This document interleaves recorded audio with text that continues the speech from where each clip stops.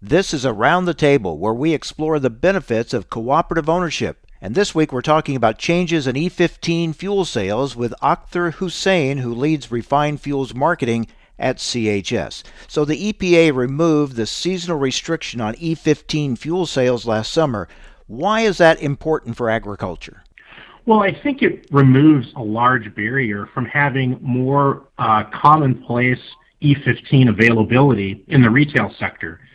That was one of the biggest challenges, I think, for retailers who were interested in offering a E15 to consumers was the fact that they weren't able to sell that product year-round. So this change in the EPA rule really opens up that ability for more retailers to sell E15.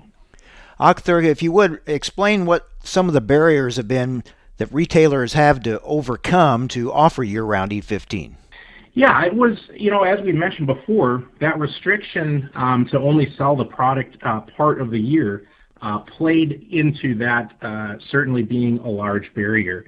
But one thing I would like to say is the Cenex brand through CHS is the only energy brand today that has an EPA-approved misfueling mitigation plan, which means Cenex branded marketers have got some significant barriers removed for them. As an agriculturally based cooperative and being farmer owned, we understand the benefit of having higher ethanol fuels offered to consumers. And we think that by giving consumers additional fuel choices, as well as giving our distributors those fuel choices, really should accelerate the adoption of fuels like E15 selling in the consumer marketplace. With the pandemic, overall driving and fuel consumption has been down, but has the EPA's decision changing the restrictions on E15, has that changed demand for ethanol? Well, the E15 rule change, which was primarily around granting that RVP waiver last summer, that was a catalyst to make the product more widely available throughout the Cenex network. In terms of, changing the demand, I think that there's really a twofold thing to consider there. One is we obviously need more retailers like Cenex branded retailers to offer E15. We also need there to be some consumer demand. And so it's kind of a chicken and the egg deal here. We hope that by having more dots on the map in terms of retailers offering E15, the consumers become more familiar with it, consumer adoption would naturally increase, and then we would end up having additional ethanol demand from the consumer standpoint. What do you think the future holds for E15 and other ethanol-enhanced fuels, and what does that mean for corn growers?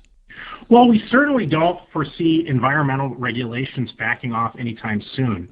So those goals around, emissions and other environmental considerations, they're going to continue to be around. We think that's a natural, natural cause for ethanol-based fuels to increase in consumer consumption.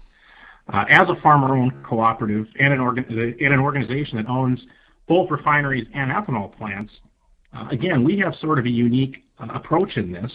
We want to make sure that by helping increase the understanding of the product and the value it provides to consumers, we can do our part as CHS and as the Cenex brand to increase that consumer adoption. Thanks for joining us around the table. Learn more about the benefits of co-op ownership from CHS at cooperativeownership.com.